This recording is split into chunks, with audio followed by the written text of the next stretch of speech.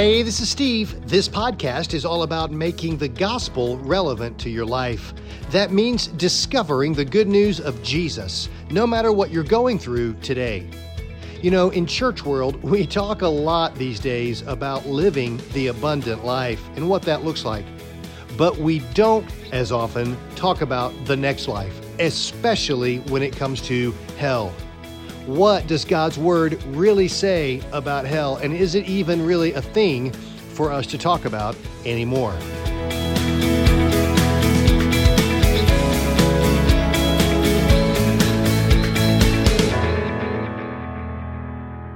But I'm glad to see you guys here today. Thank you for being here. This is part 4 in our message series called Superstructure. And this series is just one of a series of series that we're doing all year long, talking about standing and building our house. Talking about stopping going where the world is going. And taking a stand and saying we will not fall to the cultural norms of this world. Instead, we are going to build our house the way Jesus told us to build. Somebody was asking me, why you keep talking? Why are you keeping on this? You know, why won't you just shut up about it, I guess is what they're thinking. And I'll tell you why. Because my heart is so heavy. It's so burdened for you and for me.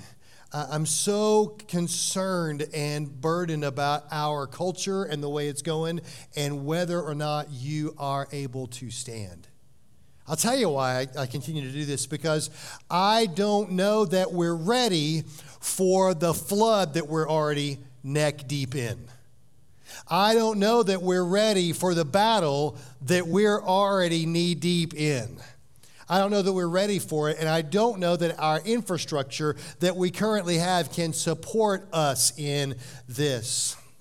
Here's why I'm talking about this, because just this May, there was a study that was released by the Cultural Resource Center at Arizona Christian Center. It's Arizona Christian University. It's George Barna's Center of Study.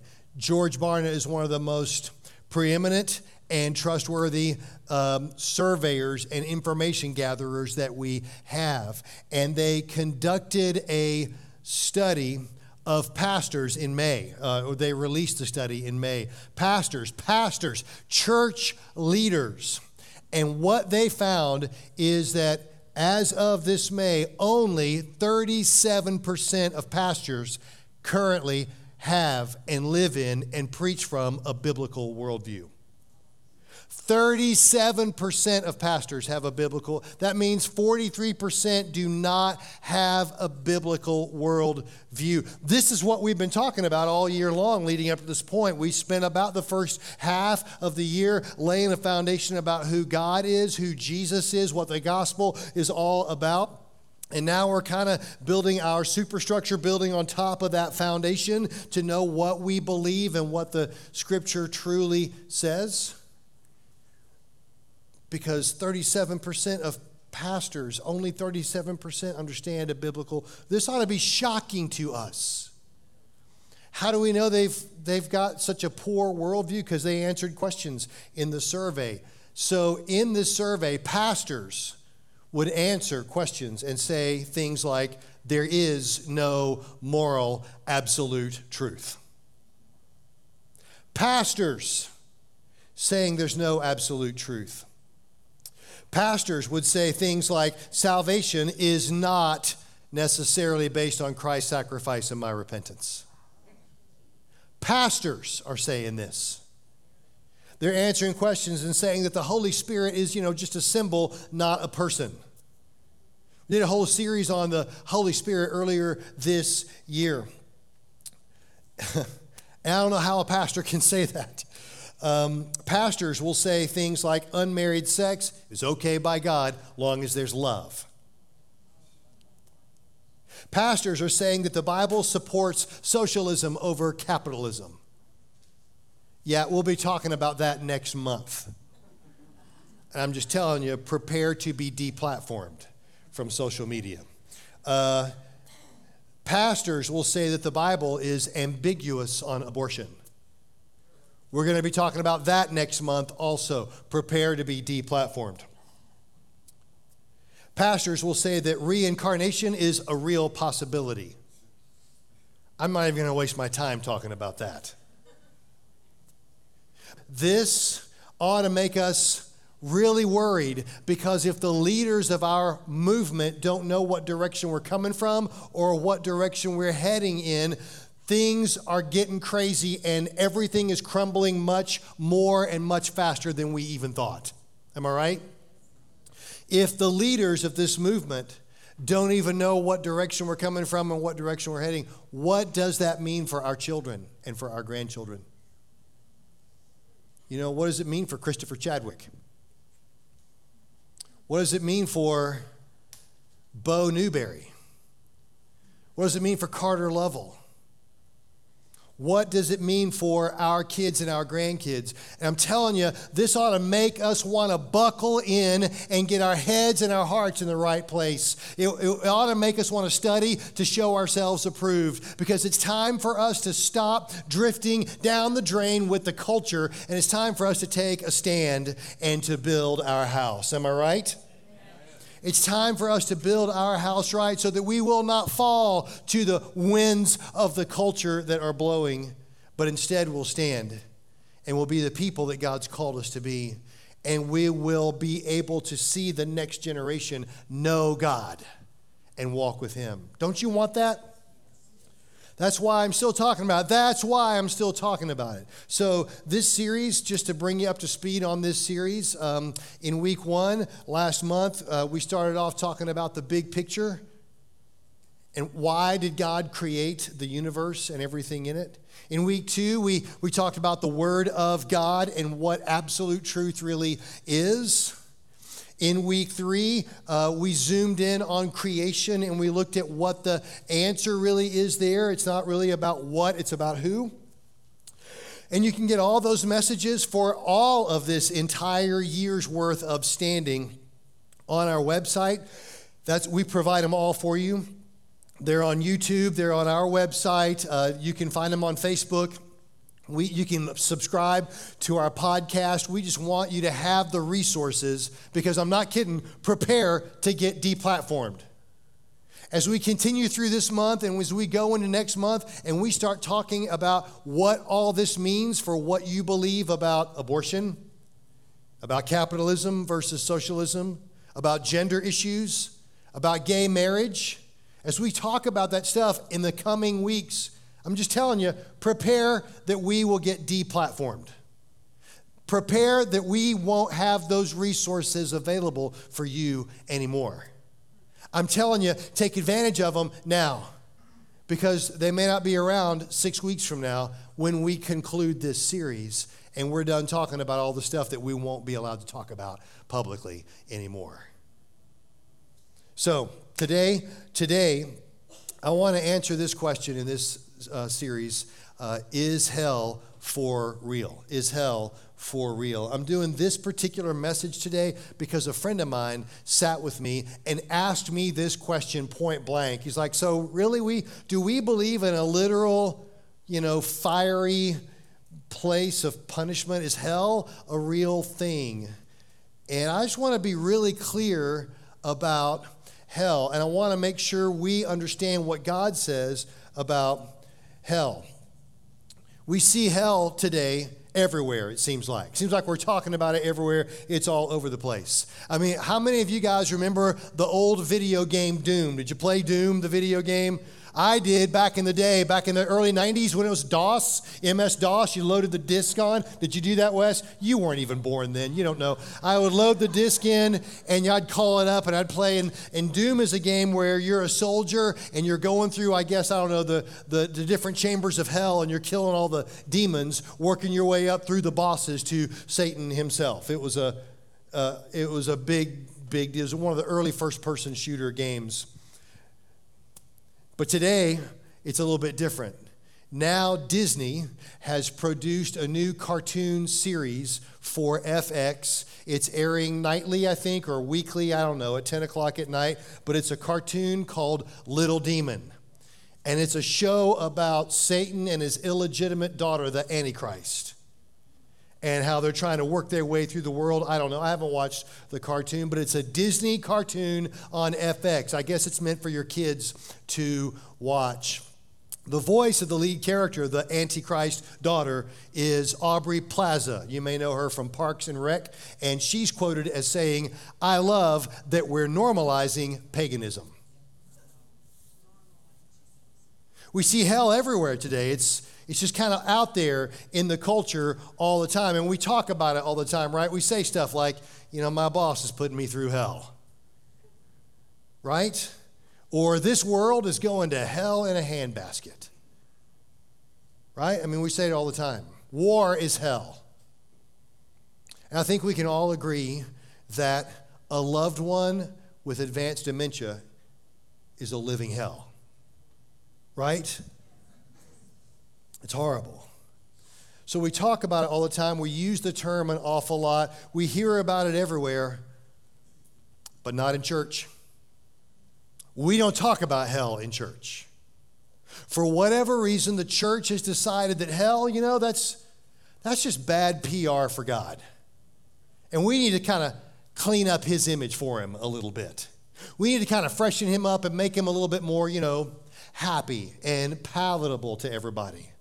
And so we in church don't talk about hell. In fact, most Christians have never heard a sermon about hell. So you should consider yourself one of the first, I guess. It's not fashionable. It's not cool to talk about hell. It kind of kills your vibe, There's a lot of pastors who would much rather give you a big old toothy grin and make you feel good about yourself, but not tell you the truth about hell.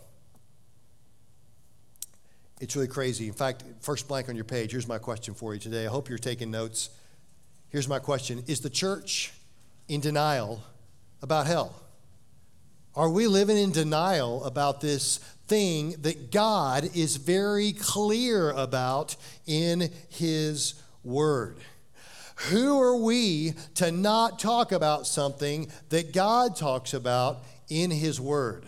Who are we to say that this is inappropriate or not good, or it might be scary, or it might be bad? Who are we? We're finite, limited beings, am I right? We don't even know if it's going to rain this afternoon or not.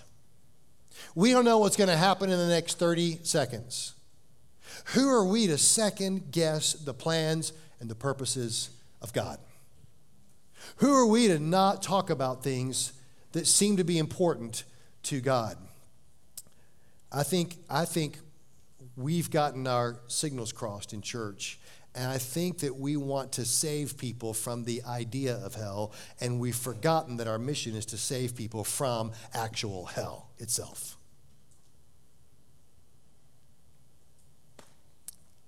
That's just my opinion. Deuteronomy 32, who are we to second guess? It says, he is the rock. His deeds are perfect. Everything he does is just and fair. He is a faithful God who does no wrong. How just and upright he is. The psalmist in Psalm 18 says, God's way is perfect. All the Lord's promises prove true. Who are we to second guess? God is the one that defines reality, so let's look at what his description of hell is really like. So we're going to look in the Word today, and here's what we're going to discover. Hell is one of those ideas in Scripture where there is no one clear defining verse. There's not a passage, there's not a section, there's not a chapter, there's not a writing, there's not a teaching that says, okay, let me describe hell. Here's how it's structured. Here's where it's located. Here's what it does. Here's who is there. Here's who isn't there. It looks like this, smells like this, acts like this. There's not one clear definition. But yet this is one of those unfolding doctrines in Scripture. It kind of starts out small and obscure, and it develops as you read through. So we have to get our good Hebrew mindset on and understand that that's the way they thought. That's the way the Jewish people thought in those days, is that rather than defining something and drawing a box around it, they would describe it from this angle, from this angle, from that angle, so that you can understand it from all different sides. Does that make sense? So let's start by looking in what most scholars believe is the oldest book in the Bible. Who knows what the oldest book is? Job. Wow, very well educated crowd. Good. Job is the oldest writing that we have in Scripture, and he talks about this term Sheol. Sheol. And I want to give you several terms so that you can hopefully understand a little better. Sheol is the primary term in the Old Testament that is used for hell.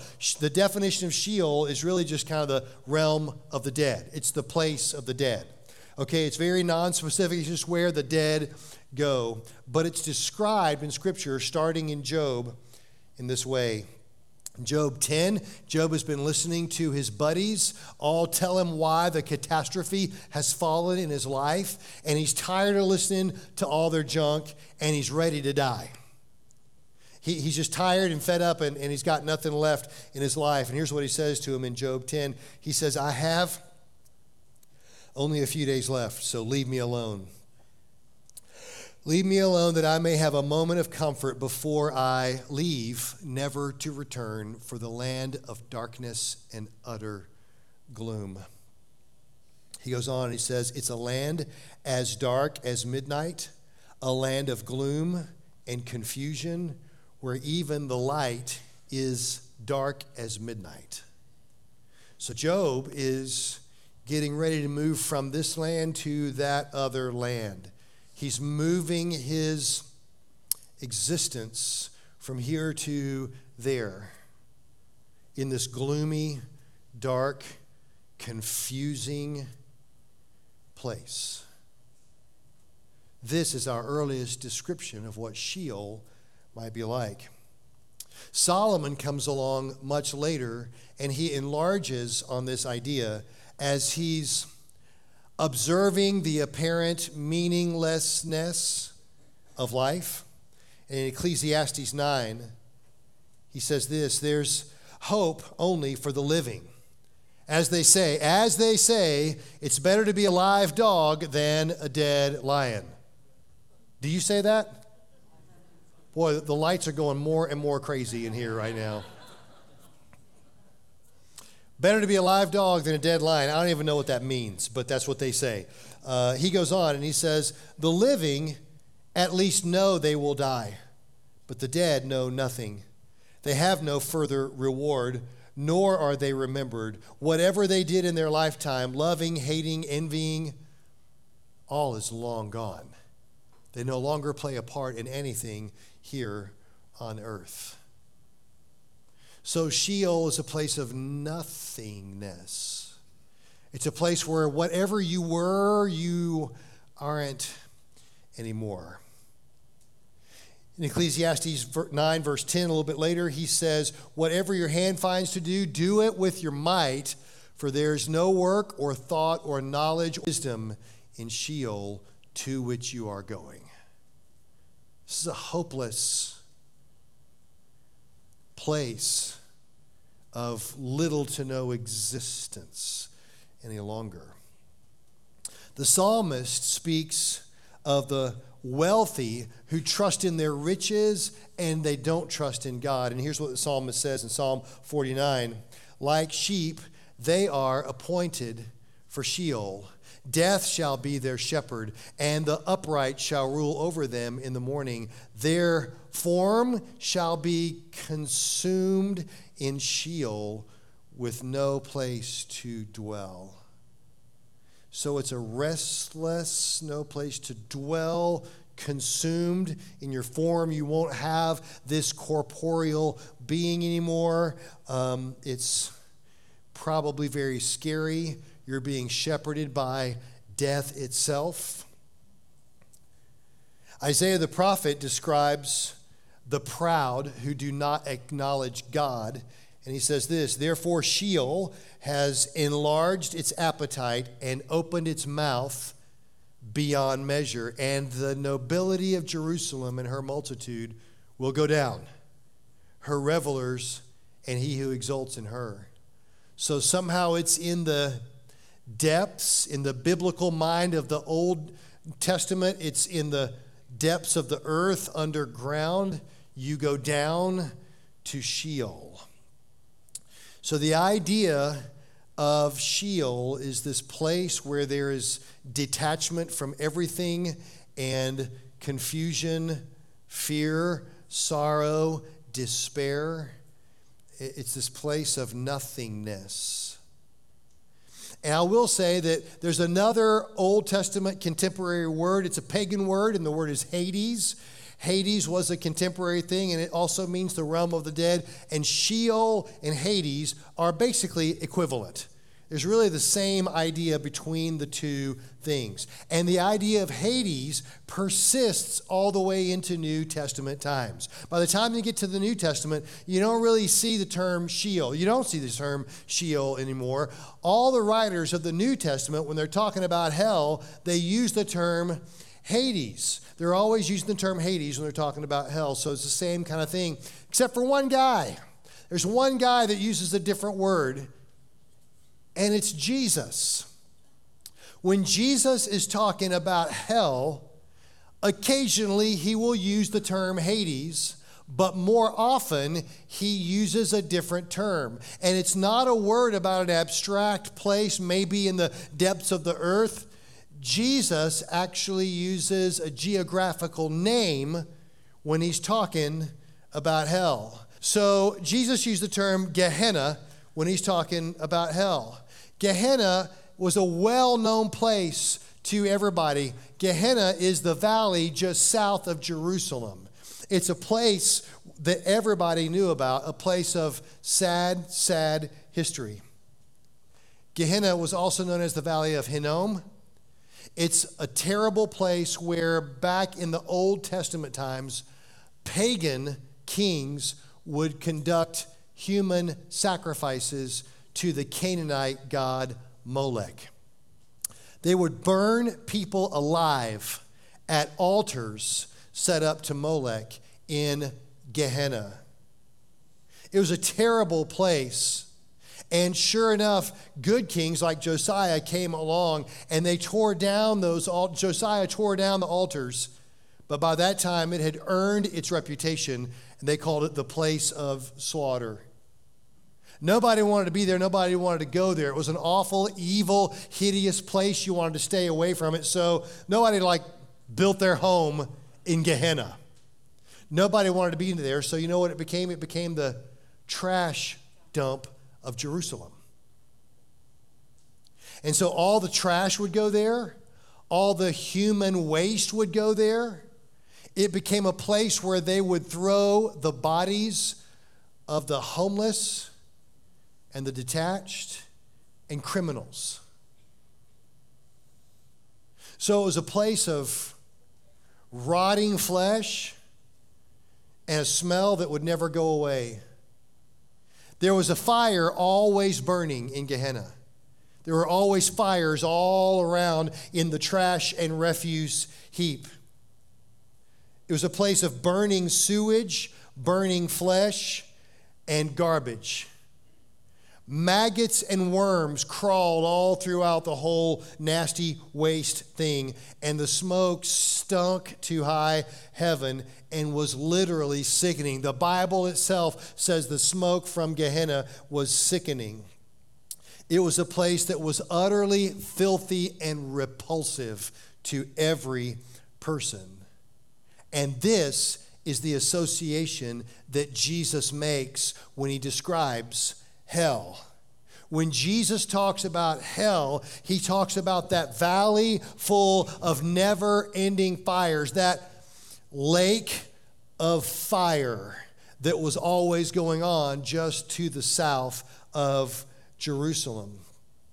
So Jesus in Matthew 13 describes it. He says that's the way it'll be at the end of the world. The angels will come and separate the wicked people from the righteous, throwing the wicked into the fiery furnace where there will be weeping and gnashing of teeth. In Matthew 25, Jesus says, the king will turn to the goats, those on his left, separated from the sheep at judgment day. And he says he will turn to those and he'll say, away from you, you cursed ones, into the eternal fire, prepared for the devil and his demons. Jesus uses the term when he's giving parables about hell and about how we live out our life on earth. He's telling the story about the master that prepares the wedding feast, and there's one unprepared servant that comes not ready and not dressed for the wedding. And the master in Matthew 22 says, bind his hands and feet and throw him into the outer darkness where there will be weeping and gnashing of teeth. Jesus talks about non-fruit bearing trees being cut down and thrown into the fire. He talks about putting your life in danger of hell fire. Jesus talked about Gehenna a lot, and there's only one other guy in all of the New Testament writings that uses the word Gehenna, and only in one place. It's the brother of Jesus, James. And when he's talking about the tongue that is set on fire by hell and can set a whole forest on fire, he uses the term Gehenna. Gehenna is an awful, terrible, terrible place. And it's not only just an awful, terrible place, but there's another word that often accompanies Gehenna, and it's the word aionios. And it's the Greek word that means eternal and timeless. So in Jesus's mind, the fire, the stinky, nasty, maggot, worm, flesh-burning, sewage-burning fire is forever. It goes on and on and on. In Revelation 20, we see that the devil is cast into the fiery lake of burning sulfur, joining the beast and the false prophet, where they will be tormented day and night forever and ever. 5 verses after this one, we're told that anyone whose name is not written in the Lamb's Book of Life is also cast into that lake of fire. In the parable of the talents, the faithless servant is thrown into the darkness where there's weeping and wailing and gnashing of teeth. So what we can see from all this, Old Testament and New Testament, put all this unfolding idea together, and you'll see, next blank on your page, that hell is clearly a real, permanent place of torment, punishment, and isolation. It's the worst. There is nothing worse than in hell. I had a friend in high school who told me that if he had to choose between heaven and hell, he'd choose hell any day because all of his buddies are going to be there and they're going to party forever in hell. But that's nothing like the biblical description of this place of isolated torment, punishment, confusion, and disaster that hell really is. It's awful.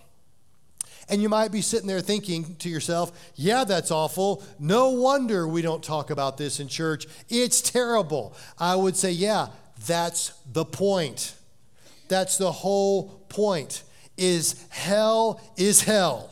It's the worst. Nothing can compare to how bad hell is. And let me tell you one thing that's scarier than hell.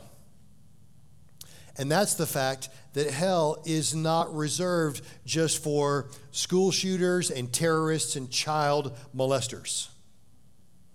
When Jesus talks about hell, look at some of the things he says. Matthew 5:22. Jesus himself says this in Matthew 5. He says, if you're even angry with someone, you're subject to judgment. If you call someone an idiot, you're in danger of being brought before the court. And if you curse someone, you are in danger of the Gehenna fires of hell. See, there's a hell for the really, really bad people. You know, the ones that make the evil, awful headlines. I want to believe that there's a special place, in hell for them. But Jesus here isn't talking about them. He's talking about me in the car on my way to work on a Tuesday. Right? Is he talking about you? Hell isn't reserved just for those evil, bad people. If you call someone an idiot, if you're even angry with someone, or if you curse someone, you and I are in danger. Who's he talking about here? He's talking about everybody. He's talking about us. Matthew 7, look at this one. Jesus says, a good tree cannot produce bad fruit, and a bad tree can't produce good fruit. So every tree that does not produce good fruit is chopped down and thrown into the fire. Yes, just as you can identify a tree by its fruit, so you can identify people by their actions. Hey, does this fly right in the face and go contrary to judge not lest you be judged? No, I would encourage you to actually read that passage. When that verse comes just a few verses before this verse. Jesus isn't ever saying that you can't judge. He's saying you got to know how to judge. And he's really clear. The point that he makes, starting off with, don't judge lest you be judged, he winds it up here saying, you can actually judge. And who should you judge? I think you should probably start with yourself. You can tell. Even a child is known by his doings. Right? Isn't that what the Old Testament says? And so here's what he's saying. He says, a non-fruit producing tree is chopped down and thrown into the fire. Hey, good North Georgia people, what kind of fruit does an apple tree produce? What? Peaches. An apple tree produces what?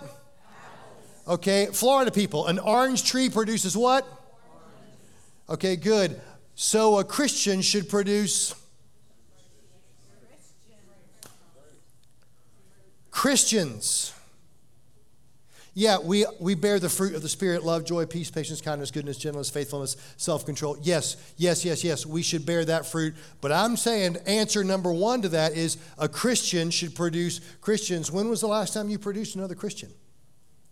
When was the last time you won somebody to Christ? When was the last time you had fruit evident in your life?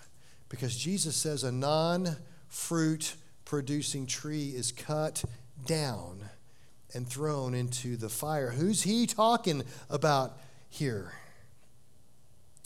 Jesus himself is telling us this ought to terrify us. This ought to make us stop in our tracks and go, hold on, this is a big deal. I don't know why we don't talk about this all the time. Because Jesus himself wanted us to know that hell is a huge deal. Here's how huge of a deal he's saying it is. You know this passage. You're familiar with this. But what's he really talking about here? In Matthew 9, Jesus says, if your hand causes you to sin, cut it off. For it's better to enter eternal life with only one hand than to end up in Gehenna with two hands. If your foot causes you to sin, cut it off. For it's better to enter eternal life with only one foot than to end up in Gehenna with 2 feet. He goes on, if your eye causes you to sin, gouge it out. It's better to enter the kingdom of God with only one eye than to have 2 eyes and to be thrown into Gehenna where the maggots never die and the fire never goes out.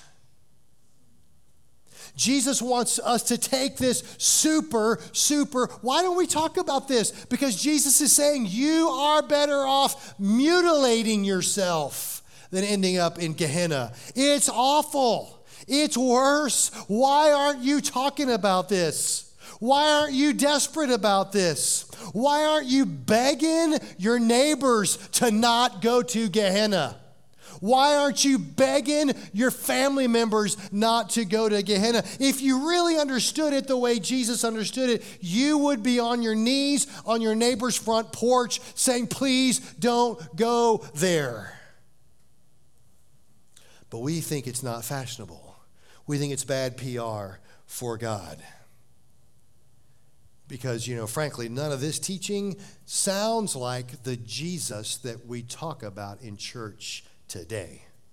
We like to talk about the loving, grace-giving Jesus who's all about stroking your back and making you feel good about yourself. Right? Jesus is all love and grace and sweetness and butterflies and rainbows. I just want to say, yes, the overwhelming message of the New Testament is that there is grace for you in Christ. That is the message of the entire New Testament. But please remember that the New Testament is the back third of the Bible. And there's a whole other 2/3 that come first. And the overwhelming message of the first 2/3, the Old Testament, is fear the Lord is the beginning of wisdom. Am I right? Fear the Lord, fear the Lord. That's what the Bible is all about. That's why when Paul is writing his great treatise on grace and salvation, we call it Romans. It's all about grace. It's all about how you come into Christ. But Paul takes 4 entire chapters telling us the scary, scary, bad news first before he ever even gets to mention grace in chapter 5. Right? The way we say it here at the Orchard Church is this. We say that the good news is only as good as the bad news is bad. And in church today, we whitewash the bad news. So the good news isn't really that big of a deal.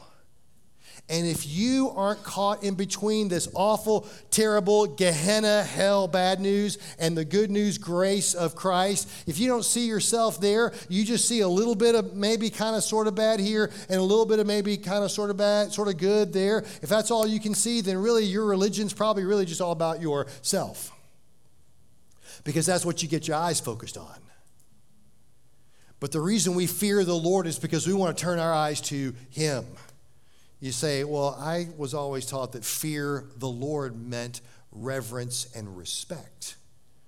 And I say that fear the Lord, we should fear the Lord in every sense of that word. Yes, we should revere and respect Him, but we should also be in awe of Him because He is terrible and wonderful. We ought to be trembling in fear before Him and bowing to our knees, worshiping Him in grateful adoration. Am I right? Am I putting you to sleep? That sentiment of fearing the Lord is also clearly echoed in the New Testament as well. Right? Jesus himself in Matthew 10 says, don't be afraid of those who want to kill your body. They cannot touch your soul. Fear only God, who can destroy both soul and body in hell. We see this idea also in Luke. In Luke it says this. It says, I'll tell you who to fear. Fear God, who has the power to kill you and then throw you into hell. Yes, He is the one to fear. Yes, we should fear God. We should tremble before Him because all of us are totally eligible for an eternity in Gehenna hell. Every single one of us has watched the news long enough to call some politician an idiot. Every single one of us has had a job long enough to call that boss or those employees an idiot. Every single one of us has been married long enough. Okay, I'm stopping right there. All of us are eligible for hell because we all fully qualify. You do, you do, you all do, you do, you do, and I do. All of us fully qualify for hell because the wages of sin is death. All of us are sinners and fall short of the glory of God. Everything I've earned in my life is hell. Gehenna, maggot-infested, smelly, stinky, nasty, isolating, tormenting hell. That's what I deserve. Because I've committed crimes against an eternal God. Some people are like, well, I'm not so bad. I'm not so bad. Okay? So you commit a small sin against an eternal God. How many Hail Marys does it take to earn your way back out? When have you prayed enough to overcome the sin that you've committed? You see, because you've committed it against an eternal God. So never. We can never earn our way back out again. There's no hope for any of us except for the fact that God so loved the world that he gave his only Son, that whoever believes in him, say it.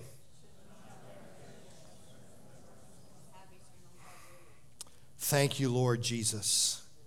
Thank you, Lord, that you loved us despite our sin. Thank you, Lord, that you sent your Son who came here and willingly took the blame for every single crime I had ever committed. Thank you, God, that for whatever reason you chose to exhaust all of your wrath against my sin onto Jesus himself. Thank you that you punished him in my place. Thank you that he died. The wages of sin is death. He died for me on that cross. And he went to Sheol. And 3 days later, he rose from the dead. And today, he lives with eternal life, and he gives me eternal life as well. So that I don't just get out of hell and get to live with him in heaven forever. Hey, we'll be talking about heaven next week. But I get to experience his life now. I get to walk in his presence and his power today. I get to speak bold truth, and I get to bear fruit for him today. My life is different every single day now because of what Jesus has done for me on the cross. Can I get an amen? Amen. So what I'm saying is, I'm saying that, next blank on your page, hell makes the cross lucid. Hell makes the cross lucid. The only reason the cross even makes any sense at all is because hell is a real place, and it really, truly exists. Right? The good news is only as good as the bad news is bad. We try to explain it this way. So let's imagine, Bruce, that you and I, hey Bruce, let's imagine that you and I are walking on Highway 515 together. Is that good? Highway 515, we're just walking along, and I look at you, Bruce, as we're walking, and I say, Bruce, I just want you to know how much you mean to me, so I'm going to show you. And I just jump out in the lane of traffic right in front of a semi doing 70 miles an hour. And now I'm a pancake on the road. Bruce, how would you respond to that? You'd probably think that guy was a lot dumber than I thought he was. Right? What an idiot. He wants me to know how much I mean to him. Stupid. Maybe you should check my pockets for drug paraphernalia, right? That's just idiot talking. But imagine that scenario. You and I are on 515 walking down the road, and we see that same semi doing 70 miles an hour but careening out of control. And it's heading for us. And like squirrels in the road, we freeze for 1 second, not really sure what to do. But then at the last second, Bruce, you dive over at me and shove me out of the way, and you take the hit that I should have taken. Now that means something, doesn't it? And that's what this is all about, is that you and I have the careening, wild wrath of God headed straight for us, but somebody shoved you out of the way and took it in your place. That's what the gospel is really all about. And without hell, we have a small, meaningless God and a small, meaningless gospel. Can I get an amen? So I know in church, for whatever reason, we want to clean it up. We want to not talk about hell so much. We don't want you to really think about the bad news too much because we think it's somehow more, loving and accepting for everybody. And I would say, sure, okay, no hell. No hell is great news for Adolf Hitler. No hell is great for Osama bin Laden, right? Or Ayman al-Zawahiri. You remember what happened 21 years ago today? No hell is great news for those people. No hell is great news for Salvador Ramos, right? He's the guy in Uvalde, Texas that shot his grandmother in the head and then went to Robb Elementary School and killed 2 educators and 19 innocent children, including these 2, Eliana Garcia and Alexandria Rubio. He went and just mercilessly killed them for no apparent reason. No hell's great news for that guy. No hell is great news for Cleotha Henderson, who just a little over a week ago ruthlessly and violently kidnapped, sexually assaulted, and murdered Eliza Fletcher, a Christian teacher, wife, and mom of 2 little boys in Memphis, Tennessee. No hell is great news for those people. But is that great news? Because there's something in us that demands justice, right? The blood of those innocent girls in that elementary school demands justice. Am I right? The blood of that Christian teacher mom in Memphis demands justice. There's something in us because God wired us that way. He made us like himself. He wants justice in this world. I see it in my own life. A couple of weeks ago, we had super tailgate party right out here. Big party outside. It was a lot of fun. Were you there? Yeah, it was hot. It was hot as crud. But it was a lot of fun. And I got to give a shout out to Larry Lynch because he noticed before the tailgate party, weeks and weeks and weeks before, he noticed that the parking lot was kind of a disaster. We have that gravel parking lot, and if you know anything about gravel parking lots, they suck. They don't last long. You put the gravel out there, and before you know it, you got potholes and puddles everywhere. Gravel doesn't stay in place. It's kind of a disaster. And so it was a nasty, gross, awful thing. And Larry decided, well, we need to fix this thing up for the tailgate party so it'll be good. And sure enough, the week before the tailgate party, we spent thousands of dollars for people to deliver and spread gravel smoothly and evenly all throughout the parking lot. It cost a lot of money. Gravel used to be really expensive per load. Now it's double expensive per load. I'm not kidding.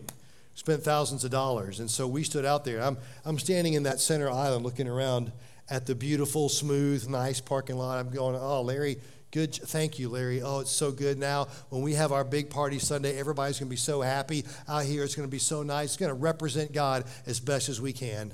And it's not going to be a pothole, little parking lot. Great. But then, just a few days later, I'm out there on that center island.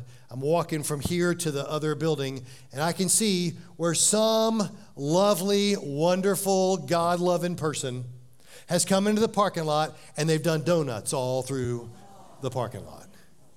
Just totally tore it up, disrespected all the money we spent, disrespected me and you. And I'm thinking to myself, okay, I know what we're going to do. We got cameras in this parking lot. Let's review the footage. Let's get the tag number. Let's report them to the cops so that justice can be done. Don't you want that justice to be done? I do. Because that's how God wired us, to be like him. You see, here's the thing. Hell actually glorifies God. Because hell shows that God is not just an easygoing old grandfather who wants to stroke your back and hope that you're going to be okay, but that God is a holy, just God also. And that he will punish evil. And he will not let crimes stand. Right? In Ezekiel 18, God himself says, do you think that I like to see wicked people die? Of course not. I want them to turn from their wicked ways and live. However, if righteous people turn from their righteous behavior and start doing sinful things and act like other sinners, should they be allowed to live? No, of course not. All their righteous acts will be forgotten and they will die for their sins. God shows himself to be merciful, loving, and graceful, but also holy and just. Hell, last blank on your page, actually glorifies God. So we hate it and take great joy in the biblical, clear doctrine of hell and how God is glorified using it.